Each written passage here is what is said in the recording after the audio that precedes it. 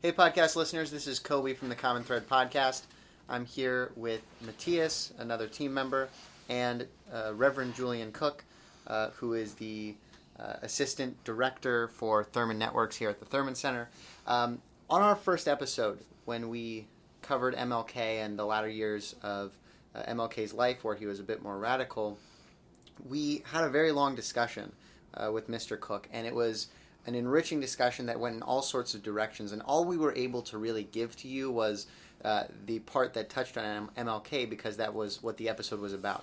But what you don't know is that there was this whole other segment of our conversation that we found enlightening and interesting, and we've been meaning since then to come back to this topic, and the topic is Chicago. Now, to set the stage for you, the reason it came up in that MLK episode is because MLK went to Chicago and had a really, really tough time. He said that Chicago was one of the hardest places to take the movement, if not the hardest place to take the movement. And so what we want to do on this episode is start there with MLK and touch on the racial politics of Chicago, really from that time through the present and through current events where pretty much the Laquan McDonald shooting and the drastic rise in homicides over the last year. So with that, I'm going to toss it over to Matthias, and he'll really get us into this. Okay, so I guess the symbolic moment of Dr. King's time in Chicago was the march at Marquette Park, in the Marquette Park neighborhood, in which he was actually physically assaulted, spat on, rocks were thrown at him, that kind of thing. A level of physical opposition that even in the earlier moments of the movement in the South, Dr. King was never confronted with directly. And at this stage, what needs to be understood is that Dr. King is a Nobel Peace Prize winner. And still, people basically assaulted him with a viciousness that he had not encountered in his earlier campaigns in the South. Can you talk a little bit about the reasons that Dr. King experienced such difficulty in dealing with the racial issue in Chicago?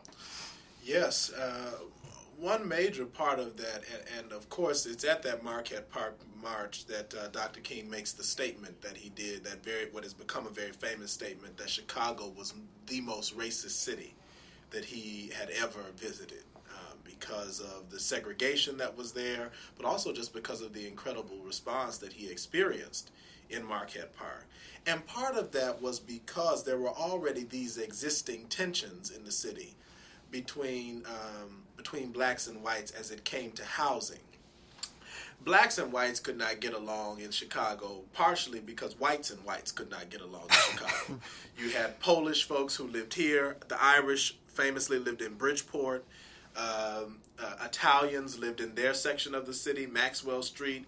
Then there was Greektown, Jewtown. We had all of those sort of places in Chicago where Europeans could not get along very well. So then you tried to have blacks encroach from what was known as the Bronzeville area because the Bronzeville just could not hold any more black people. It was filled to the brim. Right. People were living in squalor.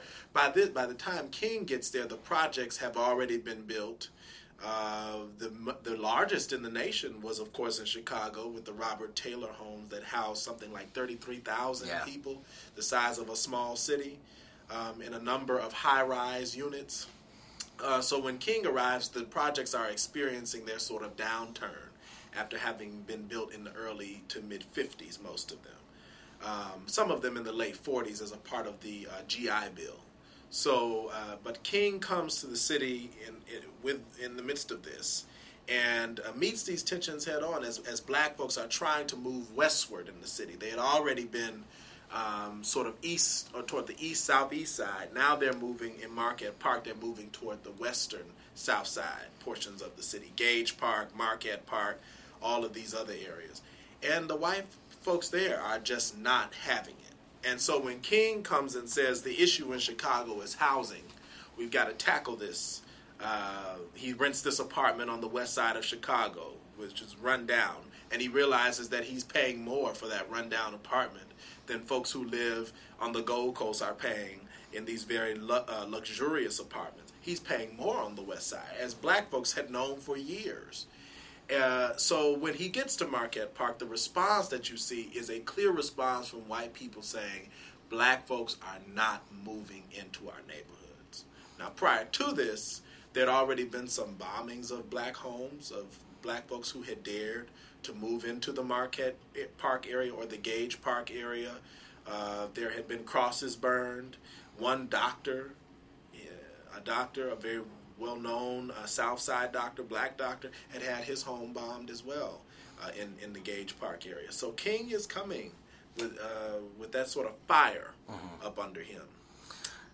Right, and just structurally, how can you tell us how King's approach and his vision of how the entire process, I guess, of bringing attention and reform to the issues of housing and racial discrimination was neutralized politically and socially within the context of the Chicago structures? This will be a controversial statement for some, but it's not for those who really know what went on. King did not understand the northern city and how it worked.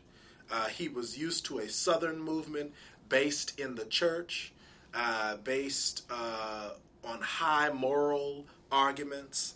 He did not understand the landscape of the northern city. And Andy Young told him so. He told him that was a great mistake to make, especially after the failures in Albany. Andy Young, one of his closest confidants, said, we don't need to go to Chicago. But of course, who also doesn't get credit is Mahalia Jackson, who was a gospel singer who had settled, like most folks from her neck of the woods. She was from New Orleans, and so New Orleans and Mississippians settled in Chicago because that's the first stop north, major city north of the Mason-Dixon line. Detroit was full of folks from Alabama and Georgia, but that's just how the migratory patterns worked. But King did not understand. And I'll give you an example. King talks about this horrible apartment that he rents. Mayor Richard J. Daley finds out where he's renting. And King, of course, because he's about dramatizing the movement, finds the most dilapidated apartment. Just because he goes to find the most dilapidated doesn't mean that folks weren't living that way. Right. Most people were living that way. But he found the most dilapidated apartment he could have.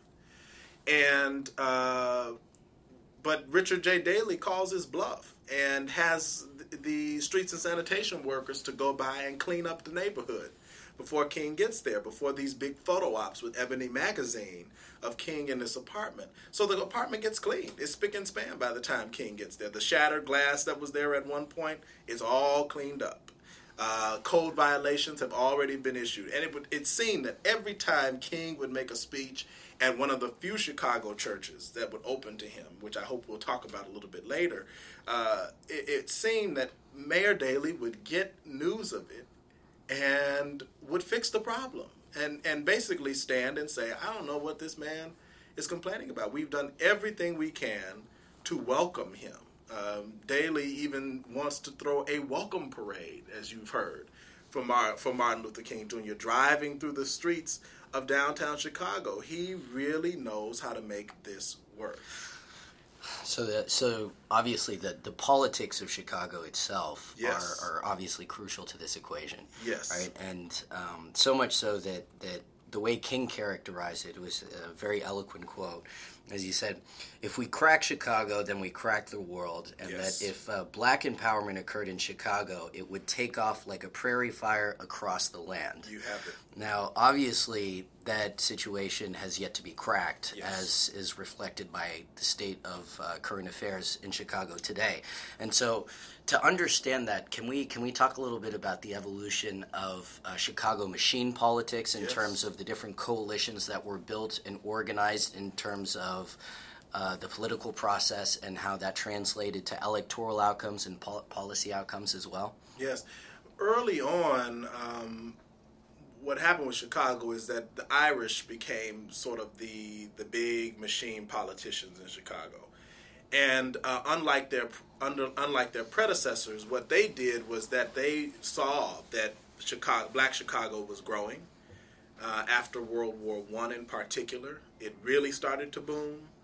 And what they did was that they did political favors for many black folks. And they found among the most educated black folks and black ministers, these high-profile black pastors, they found them and sought them out and made them and put them in their good graces. So they did political favors for them. They made black folks, particularly black men, Democratic committeemen, so that they had some control. But it was all a way of policing politically the black community. So political favors were done for big churches like Olivet Baptist Church or the First Church of Deliverance. Those are key names. The Clarence H. Cobbs was the pastor of First Church of Deliverance. He becomes a major roadblock for Martin Luther King Jr. And he was very close friends with Richard J. Daley, who was also a part of that Irish machine. In that machine, that Democratic machine, comes the father of Harold Washington also, who was an alderman, but a machine alderman, who was done wrong by the white Democratic machine. And as a result, Harold Washington never forgot the way that they did his father wrong, and runs eventually as an anti-machine candidate. Right. So those are all the sort of politics that are working there. Right. So since we're opening the parentheses of Harold Washington, I think that the notion that his father was done wrong is also interesting when considering that after the fact, Daley's son is defeated by Washington in the Democratic nomination process that eventually resulted in his ascendancy to the mayorship of Chicago. Absolutely. So you want to talk a little bit about how the fact that Harold Washington was birthed, I guess, within the context of the Chicago machine, and therefore had a very fine-tuned understanding of how it worked and how to exploit it to his advantage, and how that eventually led to the kinds of policies that he implemented as mayor in Chicago. Yeah, Harold Washington, of course, as you have already stated, and I will state even further, it was born into the machine. His father was an alderman and a committeeman, a Democratic committeeman with the Chicago Irish machine, and Harold worked in that, at first as an intern. He then went off into the military. He was one of the counselors for Mayor Richard J. Daley, and while working in law school, he went to Roosevelt and then was one of the few blacks in his class at Northwestern. And I want to say this because often folks do not focus on this, but Harold Washington was really the intellectual who became mayor. Right. This was a highly efficient and proficient thinker, and the reason he was able to beat in a sort of cursory way Richard M. Daley and Jane Byrne, who was the representative of the machine, was because he was able to articulate his vision for Chicago in a way that spoke to black folks and said to black folks, Latinos, women, and LGBTQ identifying folks in the early 80s that they did really have a chance at winning. And so he was able to mobilize folks as a result of that. Harold Washington is key. It is key. I want to go back to, so by the time King shows up, you got a serious housing problem. Absolutely. Serious redlining problem. The city is incredibly segregated. So I want to go into how this had already come about, and I want to touch on it using Lorraine Hansberry. Oh yes, Raisin in the Sun. A Raisin in the Sun, which due to the benefit of modern technology, I just looked up, was 1959. So this is about six years before King shows up, and if you can discuss redlining and the problem that Lorraine Hansberry so artistically captured in that play. Yes. And I want to say before I start that Harold Washington was not disconnected from the redlining issue, and I'll explain how that worked. Lorraine Hansberry, of course, has great experience in Chicago. She's living in Chicago, along with folks like Gwendolyn Brooks and this whole black arts community that lives in Chicago. But what she's talking about are these southern migrants, like my grandparents, who came up from Mississippi, like Mahalia Jackson, and found that they could live in what was called the Bronzeville community. Bronzeville, next to Harlem, was probably the most self-sufficient black community in the entire country. You had black doctors, middle-class folks. You had black nightclubs. Jazz is there. I mean, that's the biggest jazz scene in the country. Jazz and blues much later, but jazz at the time, biggest scene in the country. Chess Records is right up the street in the Bronzeville community. And so, but what happens is when all of these migrants, the fastest movement of people in the entire history of the United States, move from Mississippi, Georgia, Alabama to Chicago and places like it. The city becomes full. They've been restricted to these very small areas in the city. Bronzeville, from basically, let's say, 12th Street down to about 54th Street at the time. And they could not move outside of that. They could go as far as State Street on the west side and as far as, probably as far as Cottage Grove to the east of the city. So they're restricted. They're blocked in. They can't build up any further, so they have to move out. They're buying these one-room kitchenettes, living in squalor. Families sharing bathrooms, units that house 8 people, 8 families with one bathroom. They're all using that one for showering, for sanitation of any kind. They're using those bathrooms. It's a terrible, terrible situation. Of course, when it happened to the Irish, Jane Addams fixed that problem. And there was a big movement. When it happened to black folks, there was no big movement. And, the big movement that happened later was the projects. They built, like I said, the high-rises. CHA, Chicago Housing Authority, builds these units. That didn't work very well, as you see, even now. But Lorraine Hansberry is really talking about folks trying to move out of the Bronzeville neighborhoods into these white communities, particularly white Jewish communities, because Jews were frowned upon by broader white society anyway, and they had more favorable relationships with blacks. So we could often move into their neighborhoods. But it came at a cost. Because they did not want those neighborhoods integrated, you might be able to purchase the home, but you could not get insurance for the home. And so these are the real estate guidelines that Yes. were very subtly altered. Absolutely. So that it would render any kind of social mobility Yes. in terms of movements between neighborhoods impossible for families that even of the best of means, Yes. upper middle class black families. Well, the famous story of Nat King Cole trying to move into a neighborhood in Chicago and finding that he could not because there had been a restrictive housing covenant issued. That did not. Now, the housing covenants were not so much in the Jewish neighborhoods. The housing covenants were in the Irish neighborhoods and the Polish neighborhoods, where whole blocks of folks, or they call neighborhood associations and block clubs in Chicago, would covenant together that they would not sell their homes to what was at that time termed a blockbuster. And I have a little bit of experience with blockbusters because my grandparents were considered blockbusters. They moved into a white neighborhood.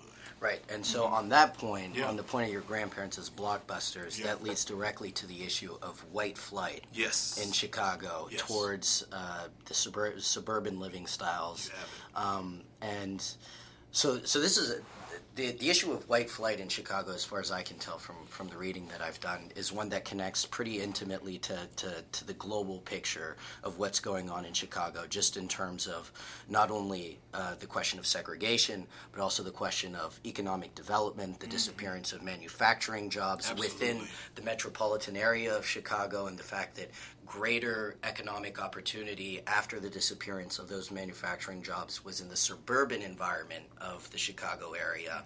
And not only that, how infrastructure that was developed basically from the 50s through the 60s through the 70s almost deliberately, not almost deliberately, but deliberately didn't provide the access that would have furnished people in Brownsville, for instance, with transportation to those suburban job opportunities outside of the confines of the city itself. And so, for me, the issue of white flight eventually leads to the issue of economic impoverishment that rose dramatically in the 70s and 80s, from the start of the disappearance of the manufacturing jobs that represented huge employment in Chicago through the 50s and 60s.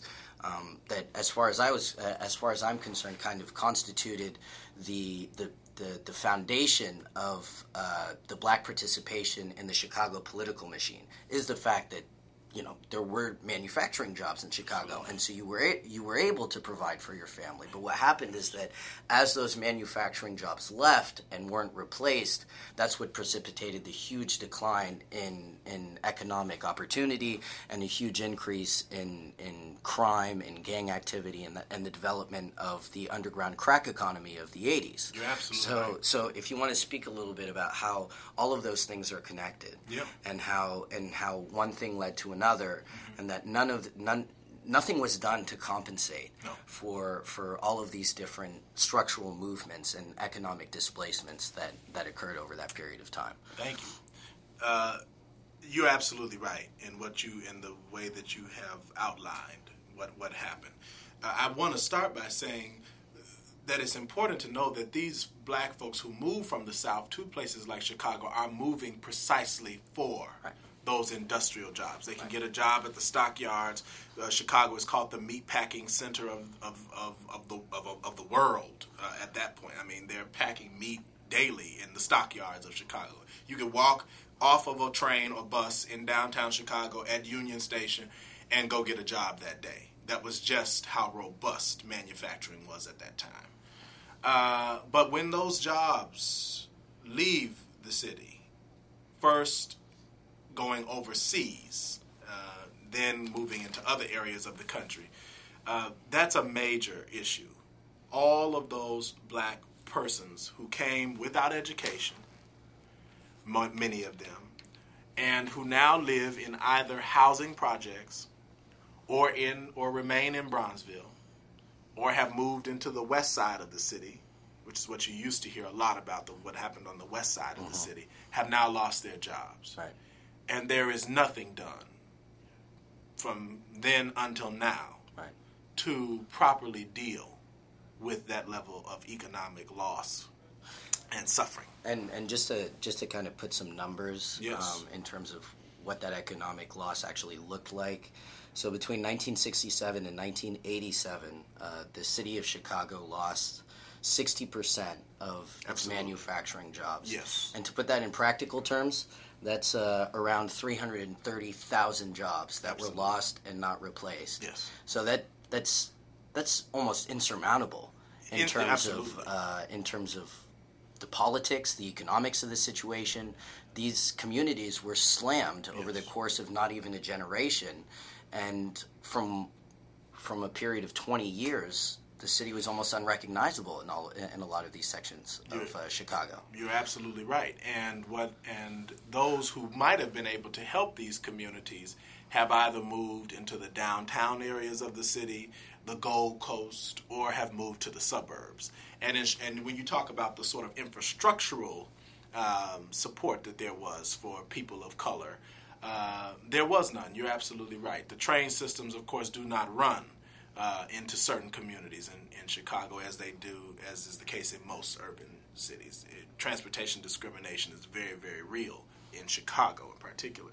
But you also had a major expressway built through the city to offer safe transport to the white workers so that they could safely get from their suburban communities on the south, in the south suburbs or in the western suburbs without ever having to drive through the impoverished and crime-ridden black communities.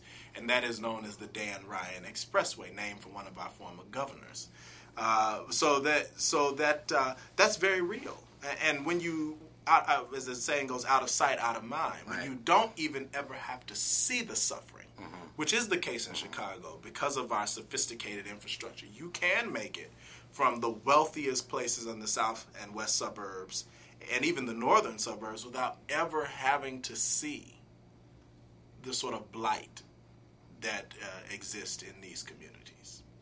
So that's very real, and for years that's how the city functioned until the projects were torn down under Mayor Richard M. Daley in hopes that we might be able to do some sort of mixed housing with affordable and market rate, and that would change the communities. But we can talk about that a little bit later too. So can you just give the listeners context as to where Bronzeville is inside of Chicago and where it is relative to the sources of economic opportunity? Thank you. I think Bronzeville is a historic South Side community. That's very important. Now, Chicago's a very big city, right, and the South Side is ever expanding. Chicago runs from like 72. It's built on a grid, one of those great industrial cities, built on a grid, so you can get there, get everywhere you need to go very easy. There's a 0 point to the city, which is wonderful, and it builds out from there. But Chicago runs from about 7,200 north all the way down to 0, and then from that 0 point to about 132nd south. So it's a very, very large city. You can basically drive in any direction for an hour, and you would still be in Chicago. It's massive. 3 million folks live in the metro Chicago area. So Bronzeville is this very small swath, as I've said, from 12th Street to 54th Street, basically, is where folks who lived in Bronzeville would have lived. And it's basically this small square that everybody knew each other. 47th Street was the famous historic black financial district. They used to refer to it as the Black Wall Street, because there you could go and get anything you wanted in the city. The famous Regal Theater, where all of these great musicians of that time made their debuts, from Billie Holiday on down. Can we go into greater detail about the significance of Black Wall Street and how it evolved over time? Yeah. And what dynamics affected that evolution? Black Wall Street in Chicago would have been 47th Street, without a doubt. It was where black shopkeepers kept their shops. There was a long list of black restaurants along this whole strip of 47th Street. Interestingly enough, much like the rest of the city, 47th Street had its stopping point for blacks. It ran as far east as Cottage Grove, and then it ran as far west as State Street. So between State Street and Cottage Grove on 47th Street, you would have found all that you would have needed as a living person of any kind, black or white. You would have found all that you needed and all you probably didn't need on 47th Street. Nightclubs. The famous Club de Lisa is on 47th Street. This is the club owned by a white Italian gentleman who loves jazz music, and all of the greats come and play at the Club de Lisa. You would have found the most delicious restaurants on 47th Street. This is Harold Washington's old stomping ground, who becomes mayor of Chicago. He's known widely on 47th Street. Dressmakers, suits, hats, anything you would have needed, you would have found on 47th Street. And all of the great churches are built right around 47th Street. So it really is. It's the Black Wall Street.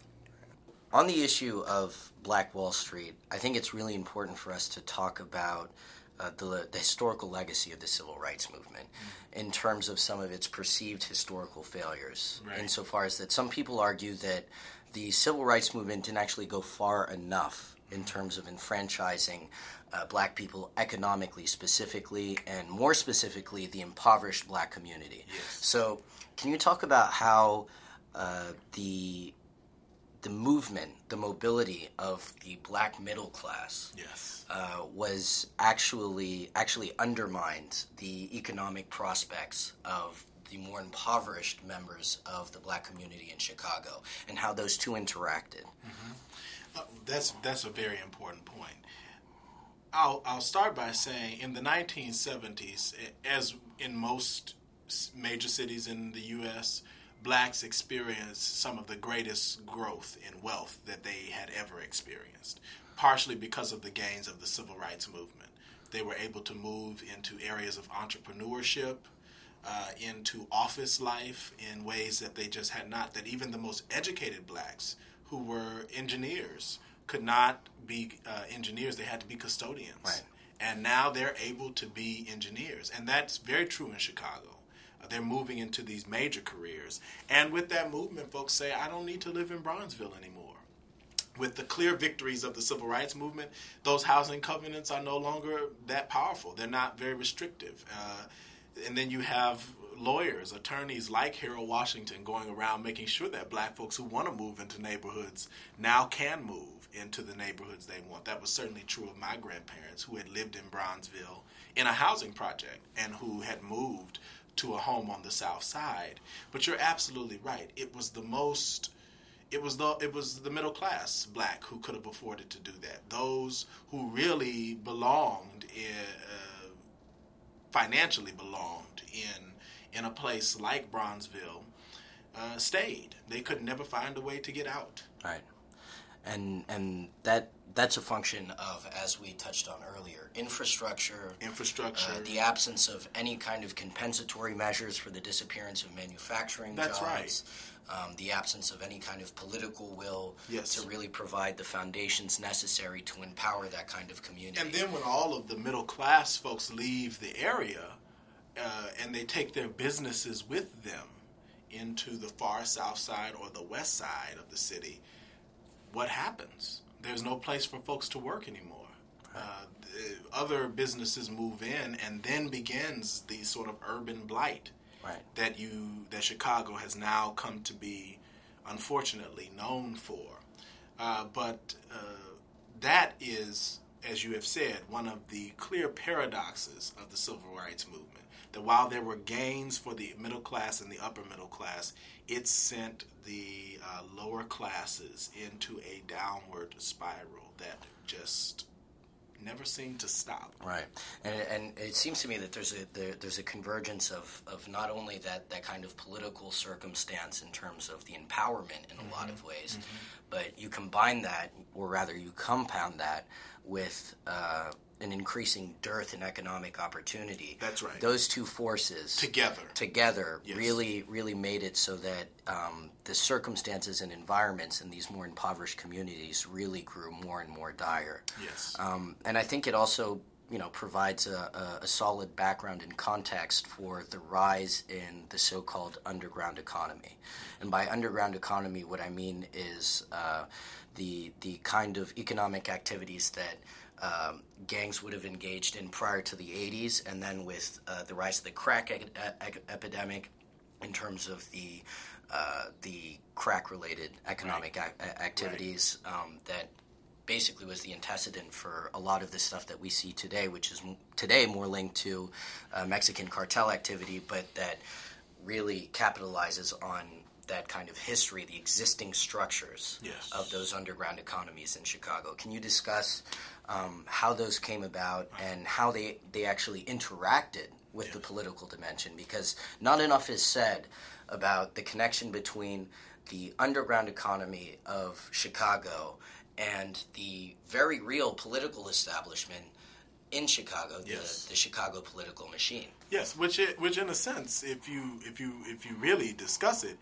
some would argue that this may not be true now, but it certainly was true then, that Chicago was the center of democratic life. Right. You could not become president of the United States without winning Chicago. Right.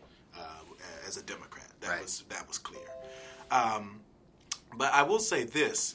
For instance, I'll give you a fine example of how this works. In the year that I was born, 1990, 900 people were killed in Chicago. Homicides. Recently, I think in the last year, 2016, we saw it was a real rise, and we saw 723 or something like that homicides in the city of Chicago. There were more back in the 90s, but we did not talk about them. Right. And the reason we didn't talk about them is because they were all happening in the impoverished areas. Right. They did not affect the black middle class by and large. They did not affect folks like my grandparents by and large. They affected the folks who still remained in Bronzeville, the folks who still remained in the projects. Now we're talking about it because with the demolition of the high-rise projects, there has been a proliferation of folks who once lived in the projects, as well as the underground economies that they created, having been locked out of the mass economy. Though there's been a proliferation into the other neighborhoods, into what were formerly middle-class neighborhoods. Right. And now, all of a sudden, everybody's talking about it. Right. Because it's not the kid in the projects being killed. It's somebody's middle-class son being killed now. Right. Who's gotten mixed up in this stuff. Right. So it's very interesting how this works. Now, the sort of political, how that comes about, as you have said, is because black communities have been locked out by and large of the political establishment in Chicago. So they create these sort of underground economies. Now in the 1930s, the 20s, the 40s, Chicago's always been a gang city. And there was gang activity with folks like Capone and the St. Valentine's Day Massacre. I mean, you just go on back. The Irish gangs, even, forget the Italians, the Irish gangs really had a stronghold in Chicago and are part of the reason why the Irish came to control Chicago politics. But Black Chicago really got involved in what was called the Bolita movement, which was the numbers racketeering. Right. And after the numbers racketeering, though, around that is how you see the first gangs being established. Those were fairly harmless guys. I mean, if you didn't pay them their money, they were going to get you. But by and large, it was very different. In the 1960s, with the Black Power movement, we began to see things change. You begin to see gangs like the Black Gangster Disciples, who are very, very influenced by the Black Panther movement. They do not begin. We have this image of gangs that is very, very wrong, and it's why we can never seem to understand them. These are very sophisticated organizations, and they started really with an impetus toward helping black folks to be able to gain some level of political power to stop police brutality in the city. Right. So that when the police came to my neighborhood and beat up my brother, it was one thing when my mama and daddy came out of the house and said, hey, man, that's my son, leave him alone. Then they beat mama and daddy, too, and put them in the car as well. It's a different thing when my whole neighborhood can get together, all the brothers in my neighborhood, and we can go out and stand against the police and say, you shoot him, we shoot you. And that is where the gangs come from. Right. Now, as drugs move into the urban city, they create an underground economy by really taking hold of the drug cartel on the on the south side of the city of Chicago. So you see gangs do become involved in the selling of drugs, not as much the consuming of drugs, which is another bad image that we have of gangs. That's just not true. But early on, black gangs, the Gangster Disciples in particular, were responsible for voting registration rallies. They were also responsible for the baseball and basketball leagues that were started in the projects to offer the midnight leagues. The midnight leagues to offer black young men and young women opportunities to play sports. Before there was this sophisticated effort by the Chicago Park District to start these leagues. The Black Panthers were feeding people. My aunt was a Black Panther, and we often talk about that. She would go before classes in the morning. She was in college. She would go and serve a meal. Breakfast program. Go and serve a breakfast at a church, in a church basement. Right? Don't think of gangs doing that. Yeah. But that's what they were doing. Right. And I think that's a nice segue into discussing, I guess, the history and legacy of the Black Panther movement. Yes. And the Chicago chapter specifically. You've done your homework. Yeah. A little bit. And specifically as it relates to, we touched on this earlier when we were talking, Fred Hampton. Yes. And I guess we talk about Fred Hampton, you can't not talk about the Chicago PD. Oh, absolutely. So let's kind of delve into that a little bit. Yeah. Fred Hampton, I want to say that Fred Hampton is just such a powerful figure to me. But I also want to start by saying Chicago is a nationalist city. I think next to Philadelphia, when it comes to black nationalism, Chicago is the hotbed of it. Noble Drew Ali and his whole group of folks, the Moorish Science Temple, they come out of Chicago. These black nationalist movements. The Garveyites, they have a stronghold in Chicago. The Nation of Islam, their headquarters is in Chicago. So it is a hotbed already. The Trinity United Church of Christ, which is, by all accounts is Christian, but it is a black nationalist movement, is founded where President Obama was a member of that church. With Jeremiah Wright.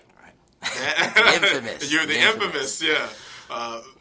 That comes out of Chicago. That is a very specific culture there. So it is no surprise that the Black Panther Party once again, I'll make a controversial statement, but I can argue it, is the Black Panther Party out of Chicago is the strongest Black Panther organization in the country at the time, in my opinion. It runs like a well-oiled machine. There were certainly rifts in the road, but you had some of the most brilliant thinkers. At the forefront was Fred Hampton. The brother was deep. He's at that time, Loyola. He is studying, preparing to become a law student at Loyola.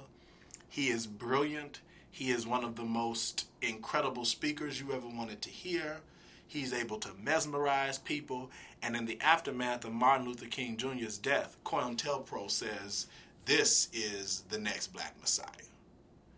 J. Edgar Hoover and his gang, they said, this is the next. And we've got to do something about him because our job is to prevent the rise, as they said, of a Black Messiah. So Fred Hampton is going around rallying folks, particularly in colleges, which we have DePaul, University of Chicago. Right. And he's so good that he's moving white people to the Black Panther cause in Chicago. He spends a lot of his time with white brothers and sisters, which is very different than the other Panther parties. And folks notice this. Supposedly, the long story short, there is a plot created by Ed Hanrahan, who is the chief of police for the Chicago Police Department at the time. He is hoping that Richard J. Daley, who is nearing 70 years of age, will someday decide that he wants to retire, and he wants a chance to run for mayor. And he says, I got to put a feather in my cap. What's the feather in my cap? I'm going to take down Fred Hampton. So they go to Madison Avenue, where Fred Hampton is living in a small brownstone, or graystone as we call them in Chicago, with his wife and his child. They're doing some planning that evening. Fred Hampton's resting in the bed with his wife and child. And the brothers who are standing at the door, who are supposed to guard the door, are just overtaken because this whole unit of police come in and just shoot. At the time, they thought originally that there was just folks coming into the apartment, this large group, shooting. The police say Hampton shoots back. It actually wasn't Hampton, it was another guy, and we know now from ballistics testing that there was only one shot fired from a Black Panther. And that shot was probably fired in order to try to resist what was going on. They shot this brother up so bad. I mean, when you went to the site, which I'll talk about a little bit later, they later discovered from the ballistics testing that there were people under the house, in the basement of the home, shooting up from the floors in this home. I mean, it was horrible what they did to this young man. 22 years old, I think, at the time. What they did to him was just savage. And it was so savage, in fact, that for days on end, and this was my uncle, who lived in Chicago at that time, would get very emotional when he talked about this. And his last name was also Hampton. So I always figured that there may have been some familial connection, although he would never say. But he would often describe how blacks lined up around the block of that house for days on end to go through the house to tour and see what the Chicago Police Department had done to that home in just ransacking it. Of course, eventually this worked out to the demise of Hanrahan because he could not garner the black vote that Daley was able to garner. Right. He was unable to get that black vote ever. And Daley knew that, and that's why he never supported him for a mayoral run. And Daley, of course, died as mayor of the city of Chicago. Right. So that also evokes I don't want to go so far as to say the unique place, but at the very least the special place that the Chicago PD has in the overall structure of the city. Because historically, I mean, a year before the assassination of Fred Hampton, you have what happened at the Democratic National Convention. That's right. Grant Park. Where, shoot to kill. Right, shoot to kill. Police riot. Yes. And this isn't just targeting black people or Latinos or other minorities. This is targeting progressives who threatened to undermine the Democratic establishment that had a vice grip of Chicago at the time. So can you talk about how the Chicago PD, for it seems to me, the vast majority of the 20th century into the 21st century served and serves as the blunt instrument of control, population control for Yes. the political body of Chicago. And this is where you may get me into a little bit of trouble, but I don't mind trouble. I've never minded trouble. It's very clear that the Chicago Police Department has always served as the arm to the establishment of Chicago. For instance, the Irish control politics. The Irish also controlled the police department in Chicago. It's very well known. It's very well documented. And this is it's very similar to Boston, actually, where the Irish control politics and the Irish have a stronghold on the police department. And so in the 1960s, although there had always been some black presence on the police department, that was strategic, of course, because if you have black presence on the police department, it means you also know what's going on in the black community. Right.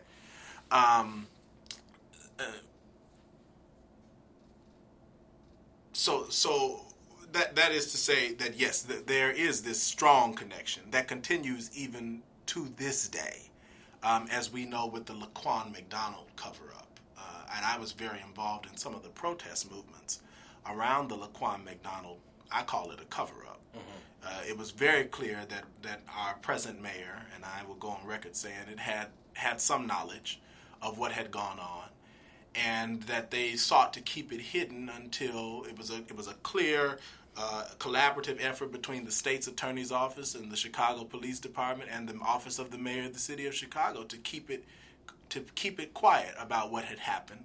And then once the video could no longer be kept quiet because someone had decided that they would sue for the video, a journalist, a very wise journalist who did sue and got the rights to the video, made it public domain, it was very clear that this young man had been brutalized. A mentally handicapped young man had been brutalized in such a destructive way. And now we're learning about things like Holman Square.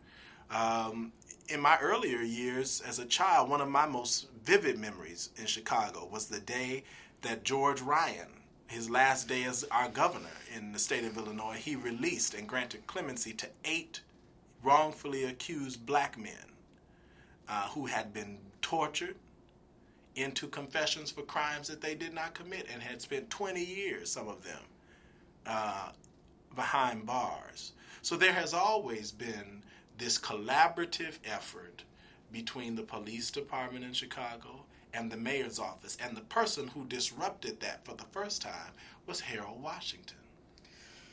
Because as a black man and an attorney at that, he had the experiences that most other persons of color had. Certainly not to the level because he was a well-known political entity. But he knew the sort of harassment that blacks underwent daily. And to understand the gang situation in Chicago, you have to understand the ways that you have to see the room that Fred Hampton was murdered in. Right. And then you'll understand why gangs became so essential. Right. Because if they could do that without recourse, imagine what they were doing to just a regular person. Right. I mean, the former police chief, John Burge, was accused of mutilating people and of electrocuting men with their genitalia. I mean, it was just inhumane, savage almost, barbaric, what we were hearing about. Yeah. And that is the history. Yeah, absolutely.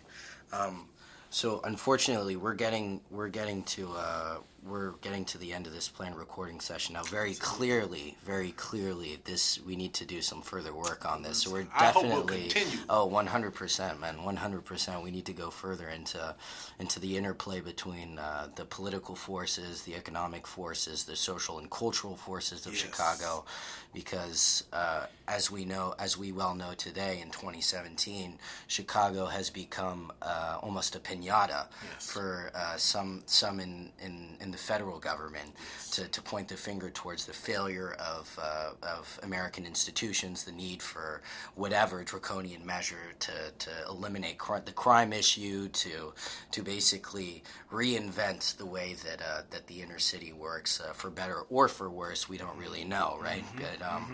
but it is definitely a very current topic, and I thank you for coming on and for sharing all of this really deep, insightful information. And we're going to arrange for subsequent parts here because it's very much necessary. I would love to help in whatever way I can. This great effort. Thank you so much, Reverend Cook. Thank you.